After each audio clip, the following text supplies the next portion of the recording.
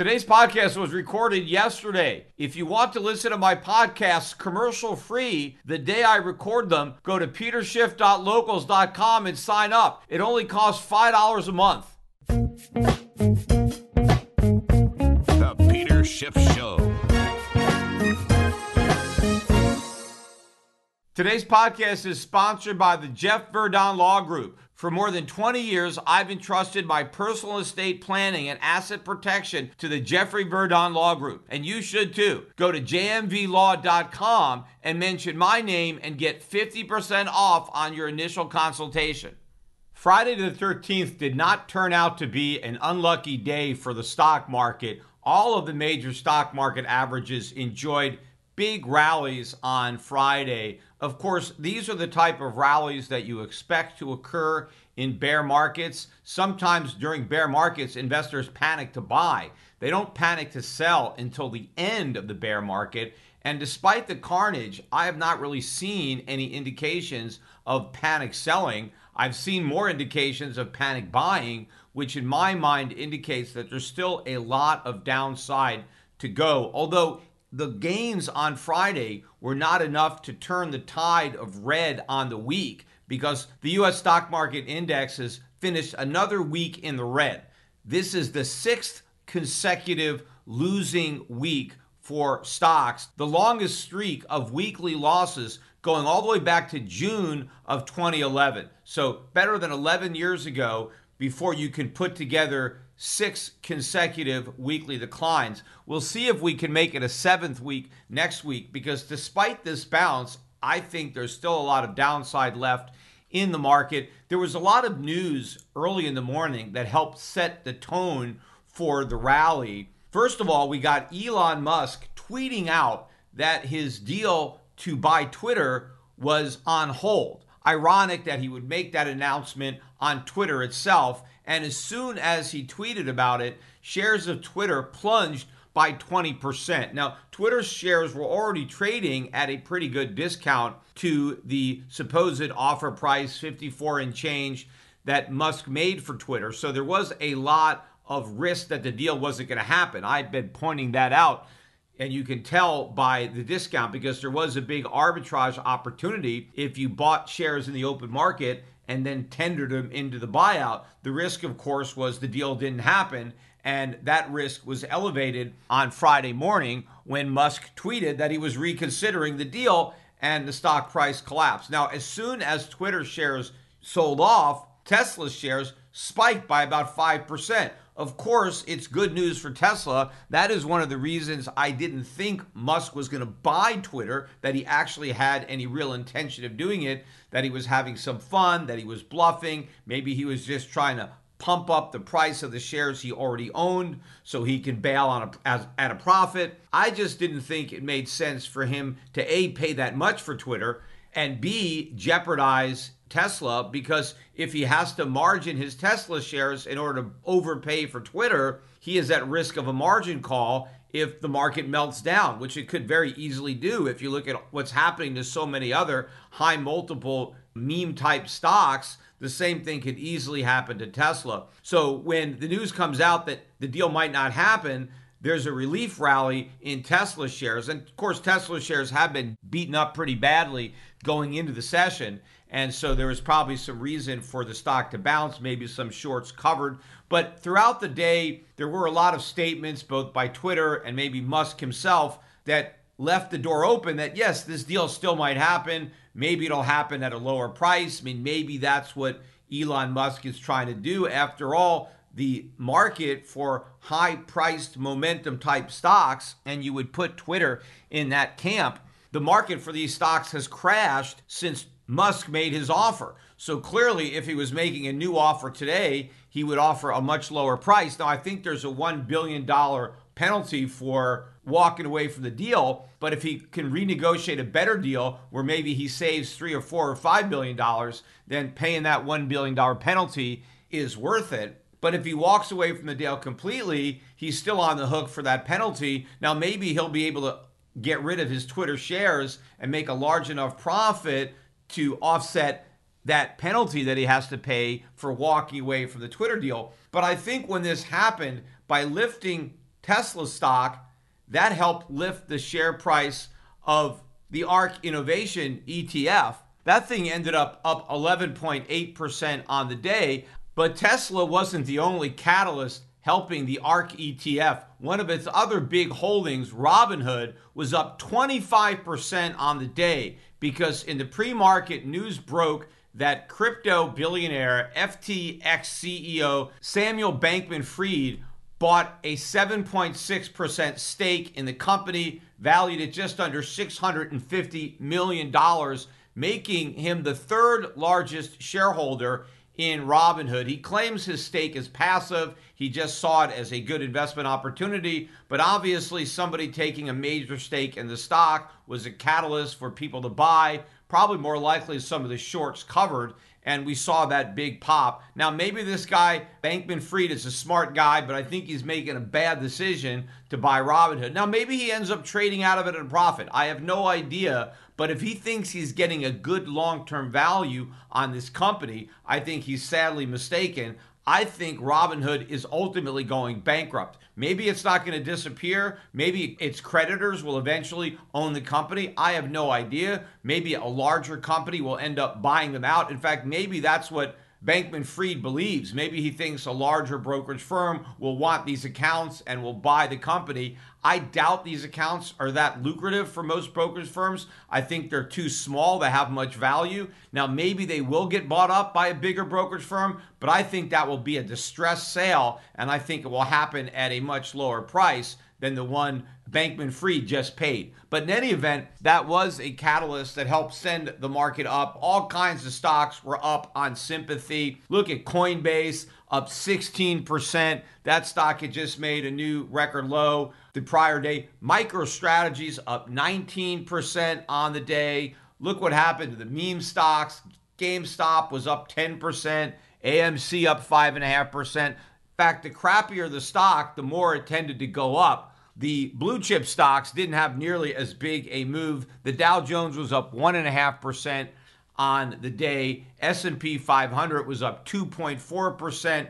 NASDAQ Composite up 3.7%. Russell 2000 also had a big gain, up 3.1%. Again, all these indexes still finishing down on the week, and they are not out of the woods. The biggest loser, though, I think, on the week was Bitcoin. In particular, look at shares of the Grayscale Bitcoin Trust. Despite a 7.6% rise on the day, the fund was still down 21% on the week. That's a much bigger decline than, let's say, the ARK Innovation Fund. That was only down 4.5% on the week. So Bitcoin doing a lot worse than a lot of the other risk assets on the NASDAQ, in particular because of what happened with the Terra Luna coin and the UST, US dollar stable coin, completely blowing up. As I'm recording this podcast on Saturday late morning, the UST stablecoin is below 20 cents. So people who bought that particular coin, believing that they couldn't lose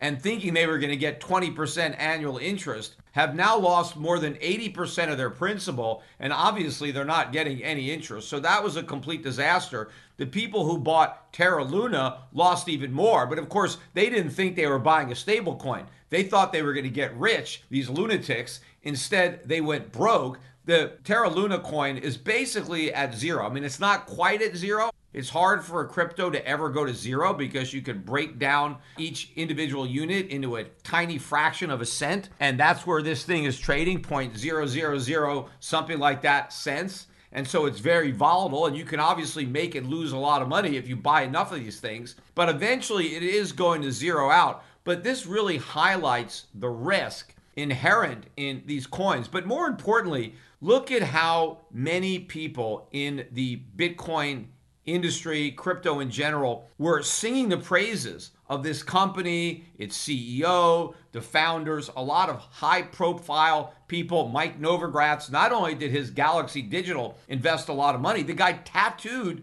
the Nova symbol on his arm. That's how big a fanatic he was and how much he believed in this Terra Luna project and their stable coin and the whole thing imploded. And the question people have to ask themselves is, if so many of the biggest people in crypto, supposedly the smartest people in that crypto room, if they couldn't see that this was a scam, what else are they wrong about? Because the very minute I heard about this, I knew there was a problem. I immediately tweeted it out, because when I read that they were going to have 10 billion worth of Bitcoin backing their US dollar stablecoin, the minute I read that, it made no sense to me. How could you have a stable coin that's stable to the dollar if you don't have any dollar reserves? If your only reserves are Bitcoin, which in and of itself is not stable, then how could you have a coin that stability is based on backing by something that in and of itself is not stable? And so the whole thing to me seemed ridiculous, but the Bitcoin community embraced this nonsense. And I think one of the reasons they did was because they were buying so much Bitcoin. They were claiming that they were going to use all this Bitcoin as a reserve, and all of a sudden now all these Bitcoin pumpers had a use case for Bitcoin. You see, Bitcoin can be used for something. It's going to be used as a reserve, just the way gold once was a reserve for fiat currencies.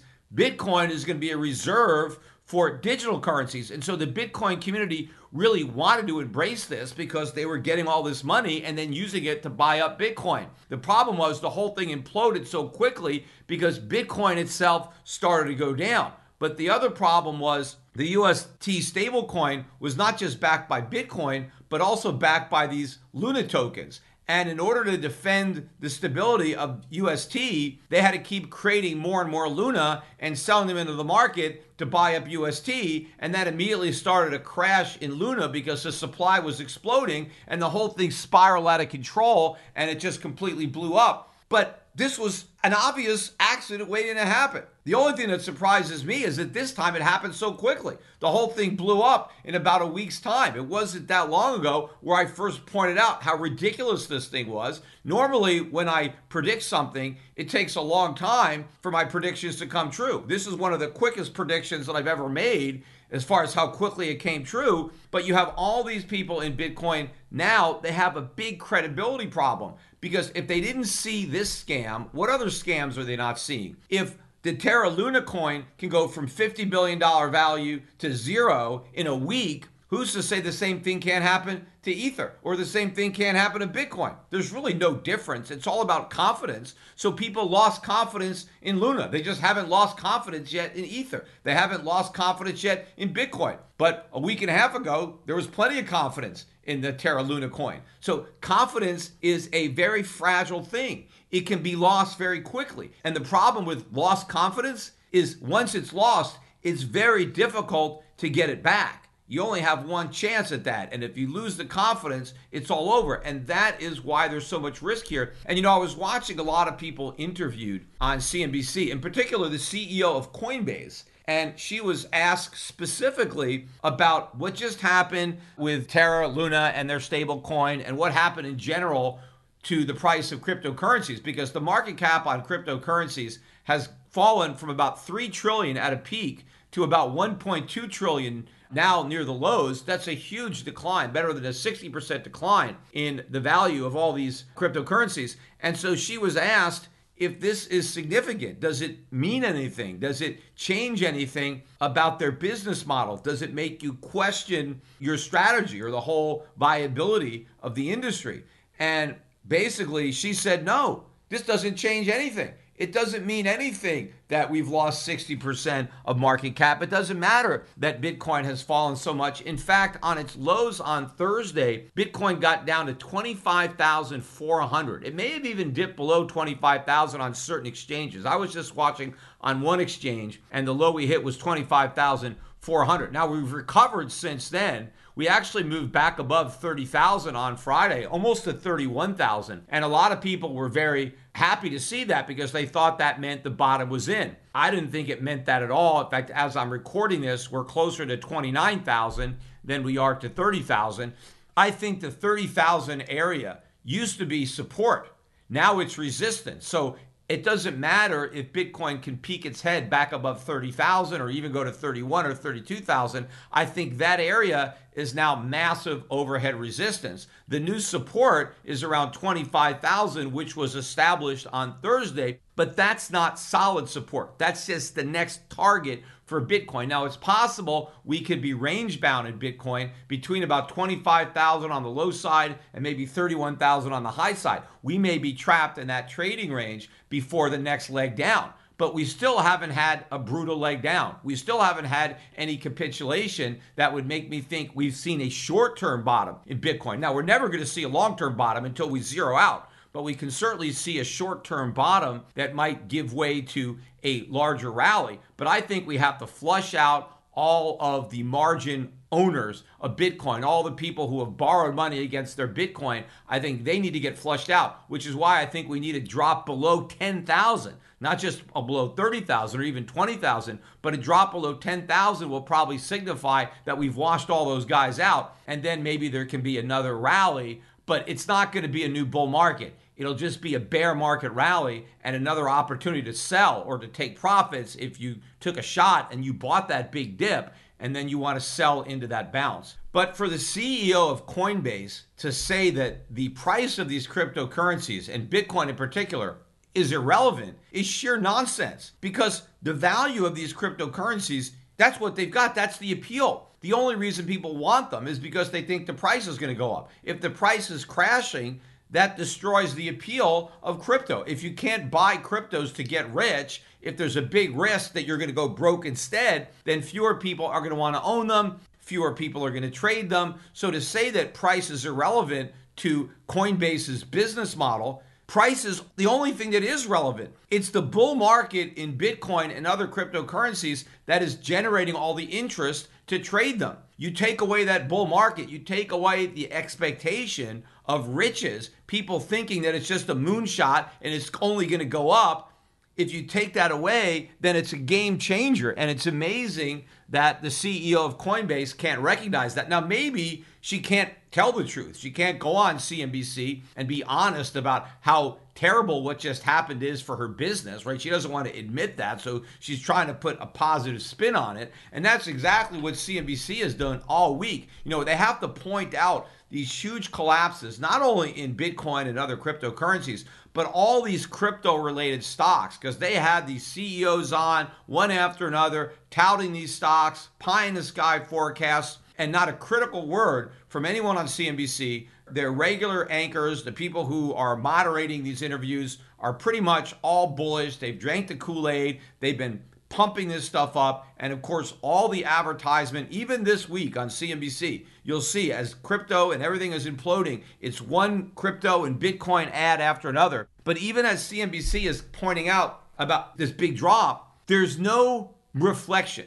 Nobody there is saying, gee, maybe we got this wrong. Maybe we pumped this too hard. Maybe we bear some responsibility here for a lot of our audience having bought these stocks and bought these cryptocurrencies. No, nothing like that. I mean, they are kind of making fun of the fact that people are losing money in these coins because they thought they were inflation hedges or stores of value or safe havens, and it turns out they're high-risk assets. But they're not accepting any of their own responsibility for what happened because they bought into that narrative too. It's not like it was just the people who bought these companies believed that narrative. The whole CNBC on-air anchor team bought into the same nonsense and hyped it up. Today's episode is sponsored by NerdWallet's Smart Money Podcast. NerdWallet's financial journalists use fact-based reporting for some much-needed clarity in the finance world, helping you make smarter decisions with your money. Get smarter about things like saving on travel, because spending less on airfare means more money for an extra night, and maybe a fancier dinner too. Boosting your credit score, since good credit is like a real-life cheat code. And saving for an emergency fund, because life is like a good movie. It loves a good plot twist. Listen to NerdWallet's Smart Money Podcast on your favorite podcast app. Future you will thank you.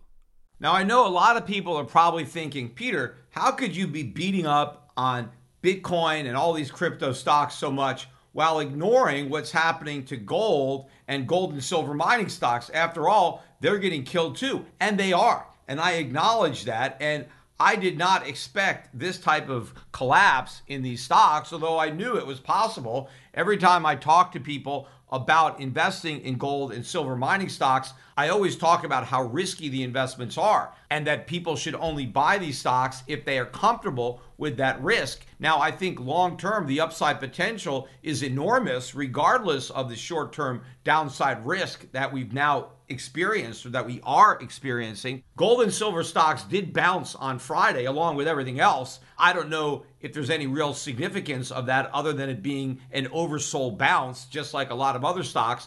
The GDX was up 2.3% on Friday. The GDXJ was up 3.9%, but both of those indexes got clobbered on the week. GDX down 9.8% on the week. GDXJ down 10.5% on the week. Yes, not as bad as the Grayscale Bitcoin Trust, but a lot worse than a lot of the tech stocks. And the frustrating part about what's going on with the gold and silver stocks, and by the way, gold was down again on Friday. It didn't even rally. Gold dropped another $9, so it's at 18.13. This is the lowest it's closed in some time. Pretty much all of gold's 2022 gains have now been surrendered. Now, gold's doing a lot better than the stock market in 2022, but it was doing a lot better a week ago, and it surrendered a lot of those gains. Silver managed a 46-cent rise, so that was a pretty big jump, but silver has been beaten up more than gold. It closed the week at $21.11. But the frustrating part about all of this, and I know it's going to be frustrating for other people too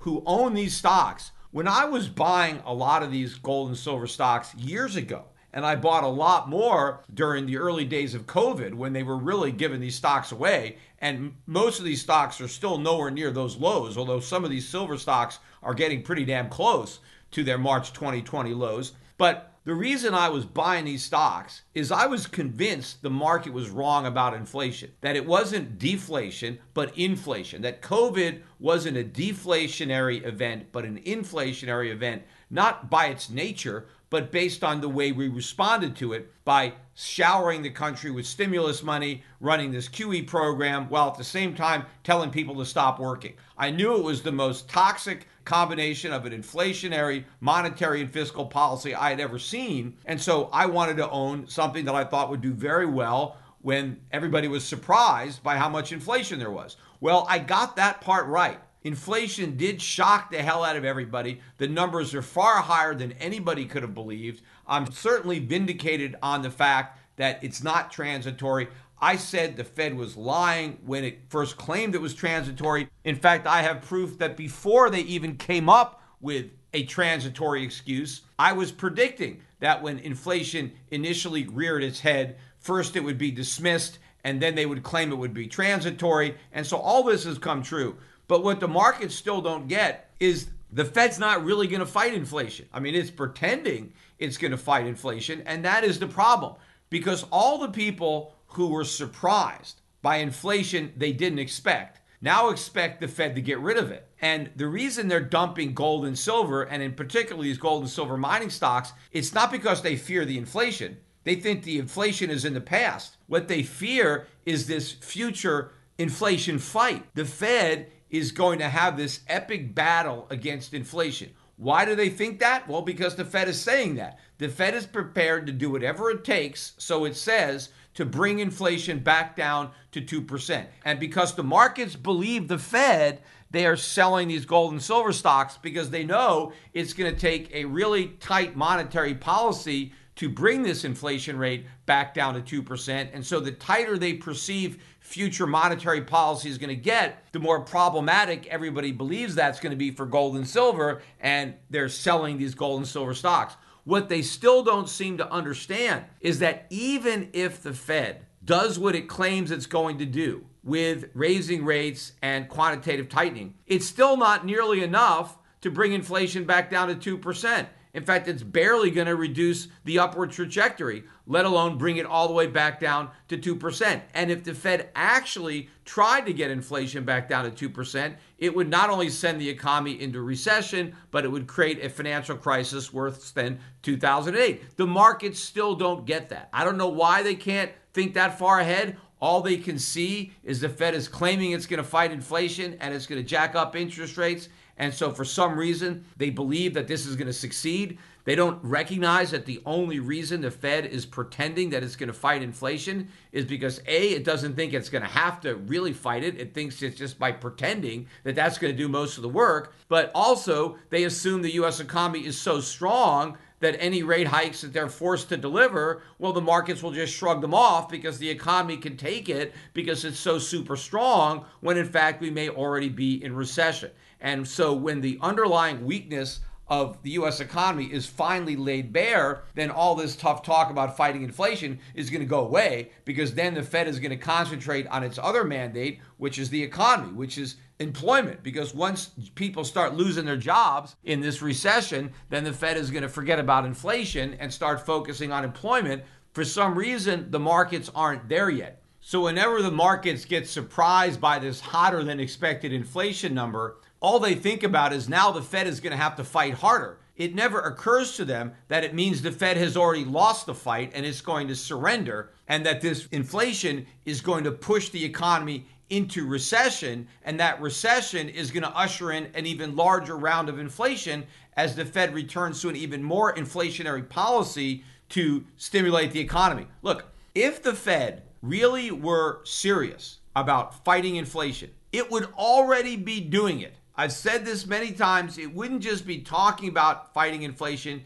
It would be fighting it right now. Look at the balance sheet numbers that came out on Thursday.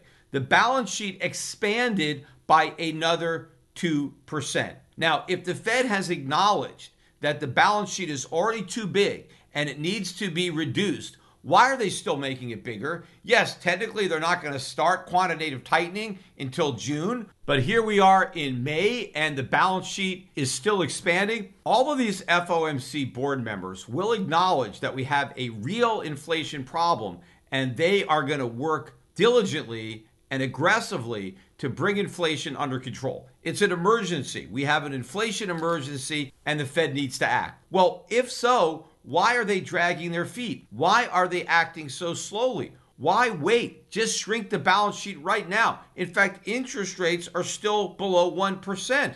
If you think interest rates should be 2 or 3%, and you recognize that you're behind the curve and that you're too low because you underestimated inflation, the Fed went all these months believing inflation was transitory, and because they thought it was transitory, they left interest rates at zero. Well, by the time they found out they were wrong, they also knew that interest rates were much too low. So why not immediately adjust them? Why do they have to move in 50 basis point increments, and why do they have to space out their rate hikes by 6 weeks? If you think interest rates should be 3% and they're 1%, what's stopping you from immediately going from 1% to 3%? There's no rules that say you can't do that. In fact, look at how the Fed reacted to the COVID emergency. The Fed initially cut interest rates by 50 basis points. They went from 1.5% to 1%. Now, 12 days later, they didn't wait for a meeting. They immediately slashed interest rates again from 1% all the way to zero. So they went 100 basis points all at once, and not 6 weeks later, but 12 days later. Why did the Fed move so quickly? Because there was a COVID emergency. The Fed thought that interest rates needed to be at zero quickly. It didn't want to wait until the next meeting to cut them, or 2 more meetings. So it just went directly to 1 and did a 100 basis point cut. Well, if the Fed could act like that when the emergency is we need stimulus, why can't they act the same way when the emergency is we've got too much stimulus, we got to get rid of it? When they're trying to fight off recession, they're willing to act quickly and make huge moves. But when they're trying to fight inflation, they're not. All of a sudden, they have to go slowly. They can't shock the markets. Well, why not?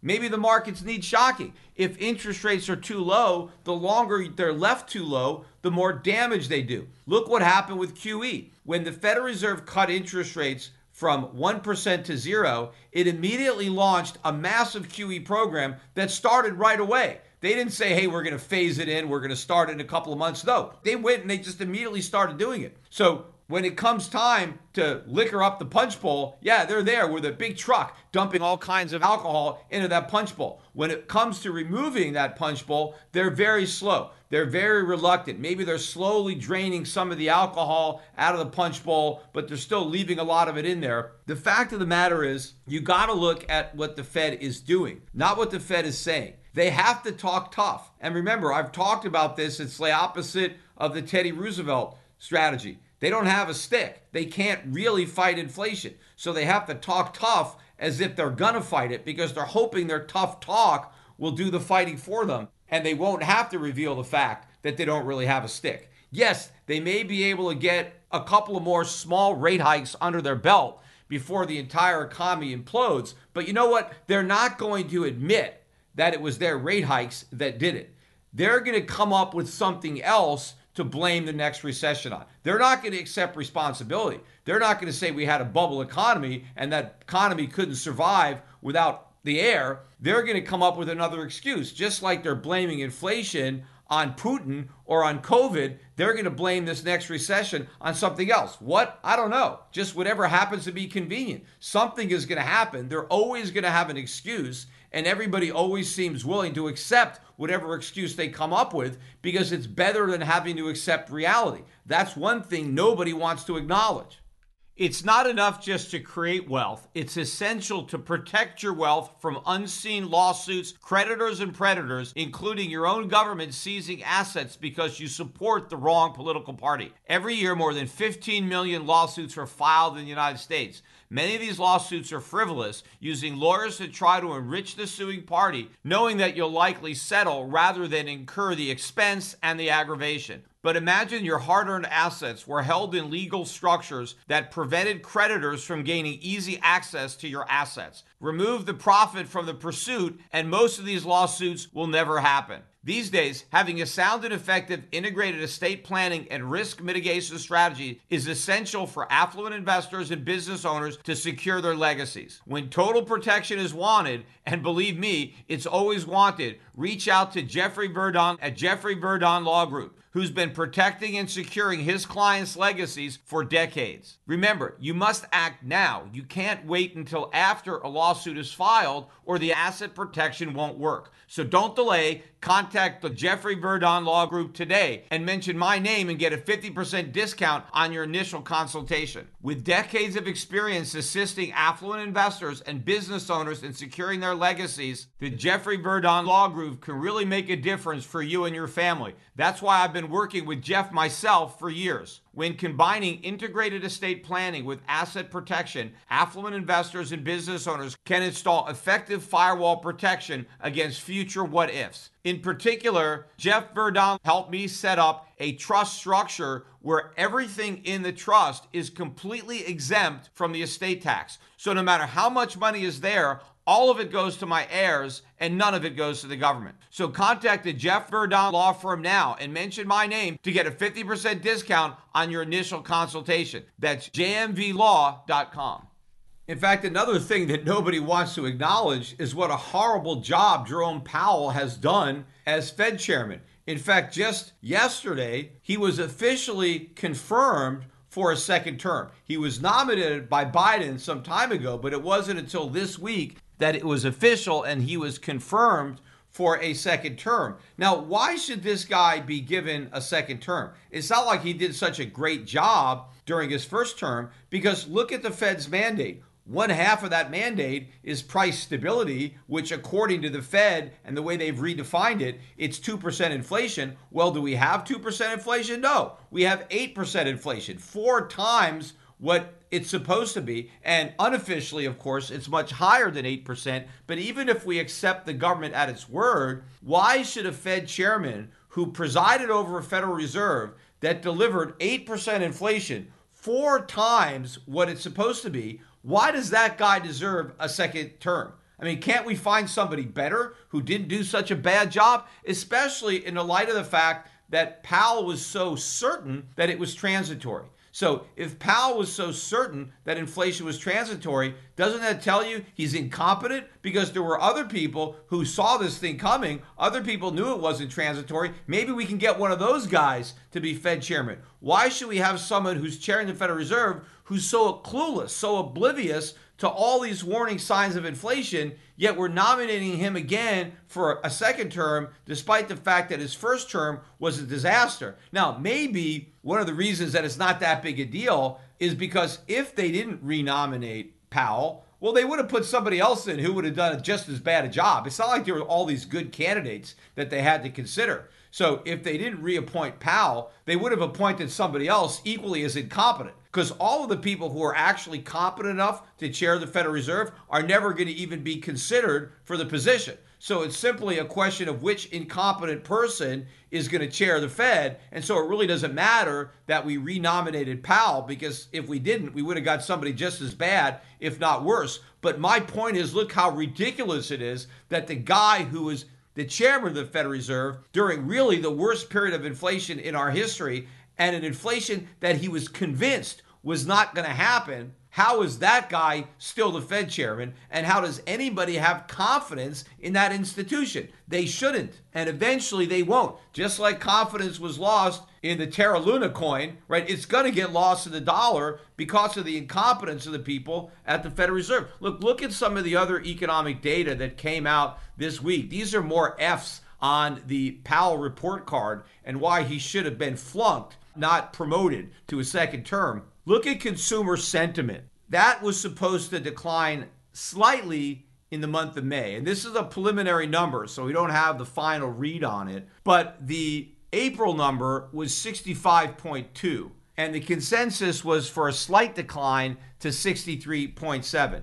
Instead, we crashed all the way down to 59.1.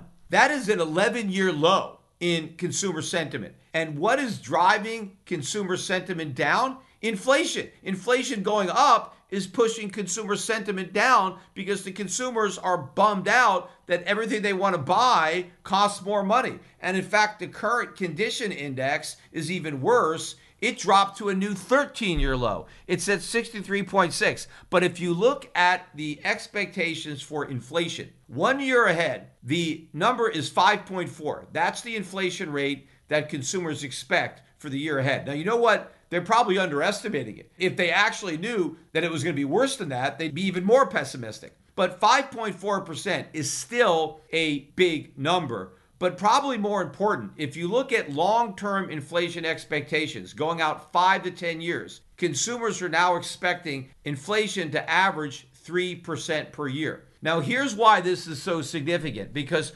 Powell himself has stated that his main concern when it comes to inflation is expectations. And he wants to make sure that expectations remain anchored at 2%.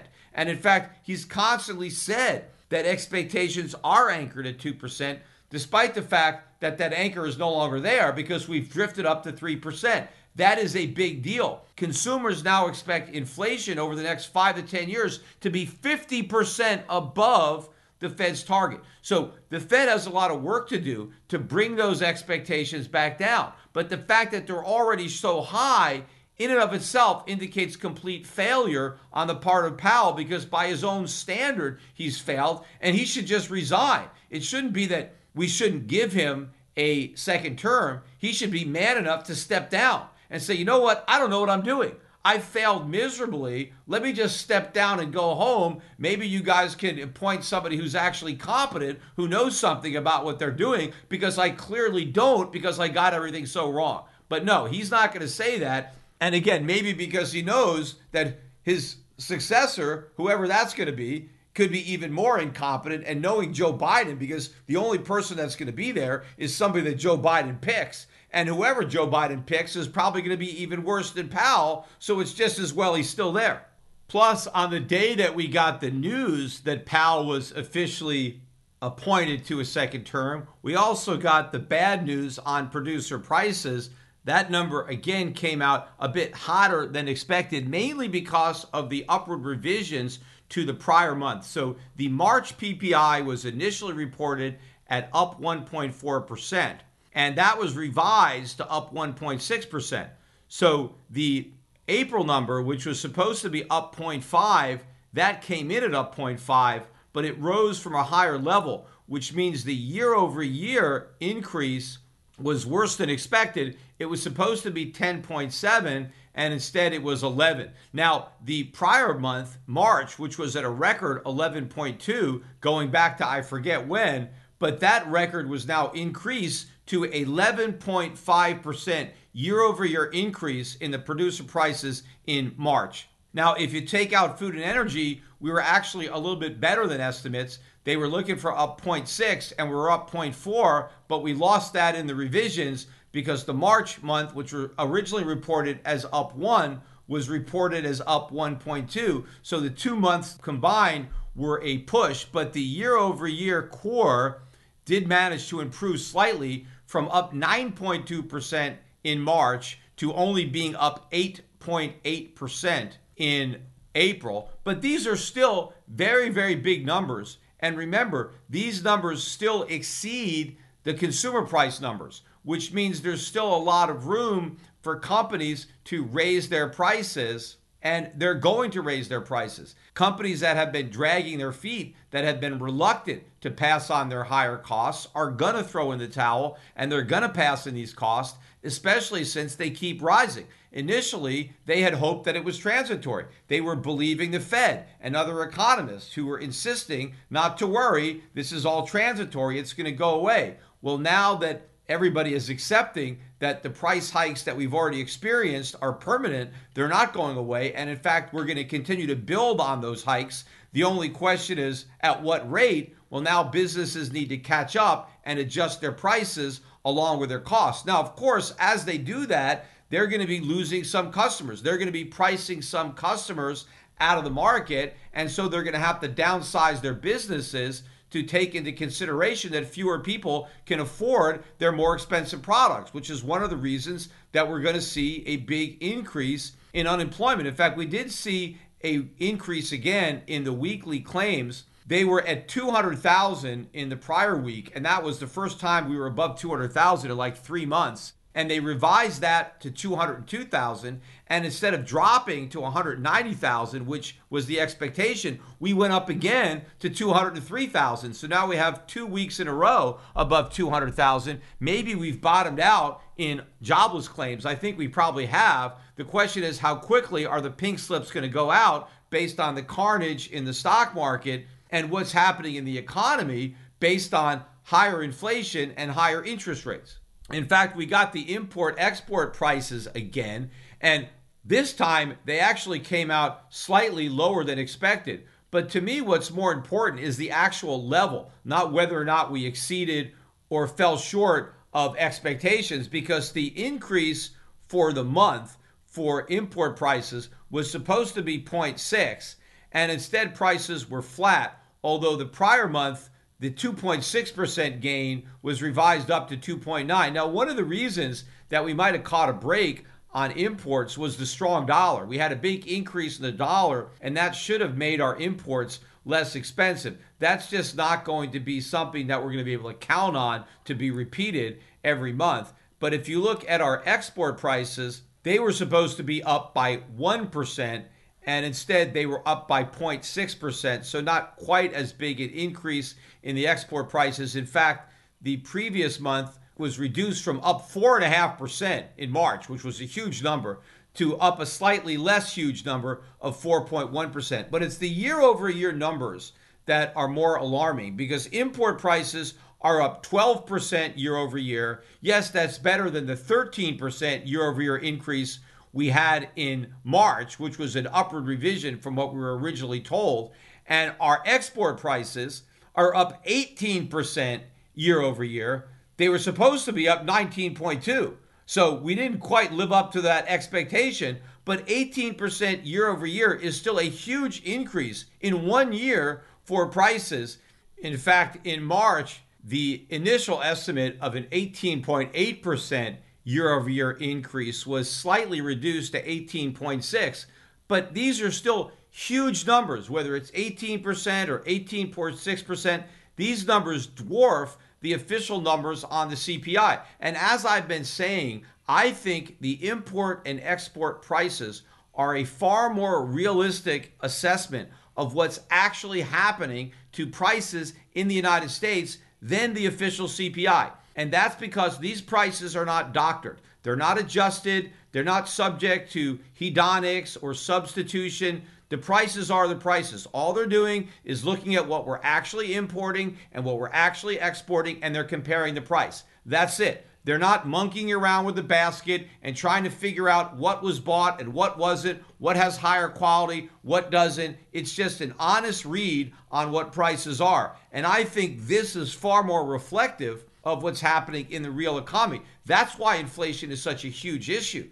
That's why you have consumer confidence plunging. That's why Biden's poll numbers are so low, because this is a massive surge in consumer prices, which means there is a collapse in people's real wages, in people's standard of living. That is why savings have plunged. That is why credit card debt has exploded to record highs. And again, in an inflation fight, that can't happen. Inflation is an increase in the supply of money and credit, and both money and credit are still surging. Despite the Fed's rate hikes, consumers are borrowing more, not less. So we're not going to have a successful fight against inflation until the Fed stops consumers from borrowing. But that's not going to happen, because the only reason consumers can spend is because they can borrow. And if you built an entire economy on spending borrowed money, how are you going to take away the source of that borrowed money? How are you going to deny the ability of consumers to go deeper into debt and assume that we're not going to have a recession when the whole economy is built on debt-financed consumption? And it's not just the consumer that's spending borrowed money, it's the government that's spending borrowed money. In fact, the government continues to borrow and spend money. Look, there's a new bill that's held up in the Senate now by Rand Paul, who's one of the few guys in the Senate willing to speak up. But there's a $40 billion aid package for the Ukraine. Now, where's this $40 billion going to come from? Is anybody in Congress talking about what taxes they're going to raise so that we can come up with $40 billion to give to the Ukrainians? Or, hey, maybe we should cut back on some other government spending so we can make some funds available because this is a worthy cause. We need to give $40 billion to the Ukraine, so we have to figure out how to save $40 billion someplace else. No, nobody is talking about where the money is going to come from. Everybody just wants to spend it. Well, where's it going to come from? More debt. Well, we're trying to fight inflation. Every member of the Congress admits that there's too much inflation and we have to fight it. You don't fight inflation by running bigger deficits. The government needs to cut government spending, not come up with more aid packages and expect the Federal Reserve to create the money, because the Fed is supposedly fighting inflation too. Even Rand Paul is pointing this out. Where is this money going to come from? We already have massive deficits. We can't just borrow $40 billion from China. They don't want to lend us any more money. We can't borrow it from the Fed because they're claiming they want to shrink their balance sheet. But will they actually do it? Because who's going to buy these bonds? You know, the bond market got clobbered on Friday, but we still had a gain on the week for bonds. Yields fell on the week. There was a little bit of a reprieve there in the bond market. I think all of this negative economic news, the carnage in the stock market, I think all of that worked to the benefit of bonds, but just temporarily. I think this bear market is going to continue. It's going to be brutal for the bond market. I don't think we're anywhere near a bottom. In fact, one of the reasons bonds were so weak on Friday was because crude oil was so strong. It moved up about $4 a barrel. It closed at 108.43. It was down about $1 on the week, but still, oil held up a lot better than stocks, and the chart looks incredibly strong for oil. I think we're on the verge of another big move up in the price of oil, which is going to be more bad news for the bond market. But as the bond market continues to fall and interest rates continue to rise, we're going to inflict more pain on the economy, more pain at the government level because the government has so much debt, on the individual level, on the corporate level. And as long as interest rates keep rising, stock market rallies won't last. We had a rally on Friday, but the underlying fundamentals that are causing stocks to drop, rising interest rates and a reduction in multiples, a contraction of the price that investors are willing to pay for earnings in the distant future in a new environment of rising interest rates and high inflation, that is going to continue. And you can't collapse the stock market without the economy going into recession, because so much of the economy was built on the foundation of not only the wealth effect of the stock market, but the employment effect. The fact that so many money-losing companies were able to hire workers even though they're not making any money to pay them. The reason they're able to hire workers is because all the cheap money that was sloshing around ended up in their coffers because investors were directing that money to these companies, malinvestments, because they thought they were going to get rich on a stock price going up. And so in the process, all these non-viable jobs got created. Well, a lot of those jobs are about to be lost. They never should have been created in the first place. But once they're lost, there is no job that's going to immediately take their place given what's going on in the economy. And the Fed is going to be staring not just at a recession, but a depression and the prospect of an even worse financial crisis in 2008. Does anybody really think in that environment the Fed is really going to be talking tough about fighting inflation, when as far as it's concerned and everybody else in Washington is concerned, it's got a much bigger problem on its hands and it's willing to accept inflation as a trade-off to trying to solve the more important problem of a collapsing economy and fending off another financial crisis? And again, as I said in my last podcast, Powell doesn't admire Paul Volcker because he had the courage to do what's right. He just admires him because he had the courage to do what he believed in. And I don't think Jerome Powell has the same set of core beliefs as Paul Volcker. I think he has a different set of beliefs, and he's going to act on those set of beliefs. And that means not sacrificing the short-term economy, not allowing a recession, but doing everything in his power to try to mitigate one or postpone one. And if that means much higher inflation, then that's exactly what Powell is prepared to do. And as an investor, we need to be prepared for that, and we need to recognize the fact that so many people now still don't understand this. They still are not able to see through this little mountain to the valley on the other side, and that valley is full of inflation. And just like investors were making a mistake 6 months ago and they were overpaying for these momentum stocks because they thought the prices would keep going up, well, they're making the same mistake with respect to gold and silver mining stocks.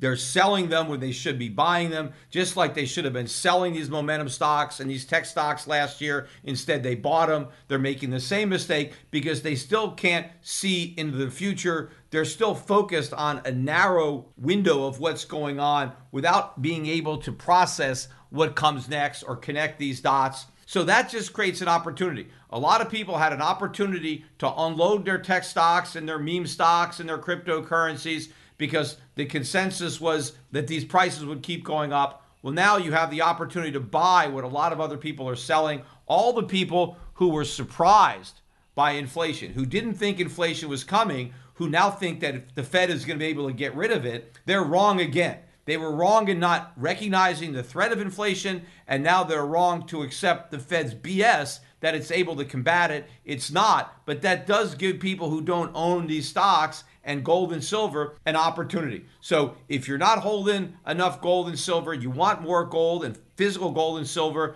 contact Shift Gold, buy these coins, gold and silver coins, while they're still available, while they're on sale. And if you are willing to do something more speculative than just own real money and hold on to it, if you're willing to own these mining companies, there is tremendous leverage to the price of gold in these mining stocks. And if I'm right that inflation is here to stay, and the Fed is not going to win the war on inflation, that it's already lost that war, and soon it's going to surrender, and everybody who thinks the Fed is going to win is going to recognize their loss, you can't wait for that to happen, because if that does happen, these stocks will have already gone ballistic. So while everybody else is still in the dark and we can see the light, you can buy those stocks. Now, again, I think the best way to do it is through my diversified portfolios. I have a gold fund that people can buy, the Euro Pacific Gold Fund. You can look at the Euro Pacific website,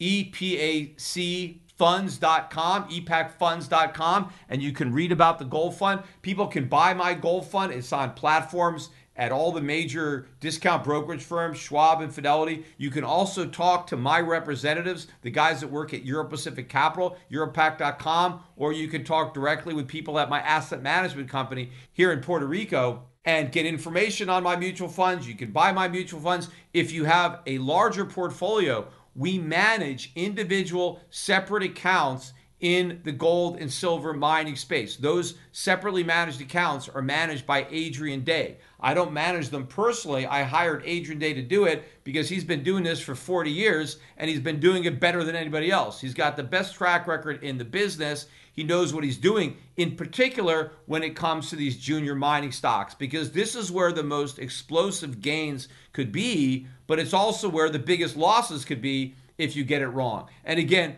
these are highly speculative stocks, so you don't even want to get into the mining space unless you're doing it with spec money. You have to accept the fact that if I'm wrong, you could end up with substantial losses.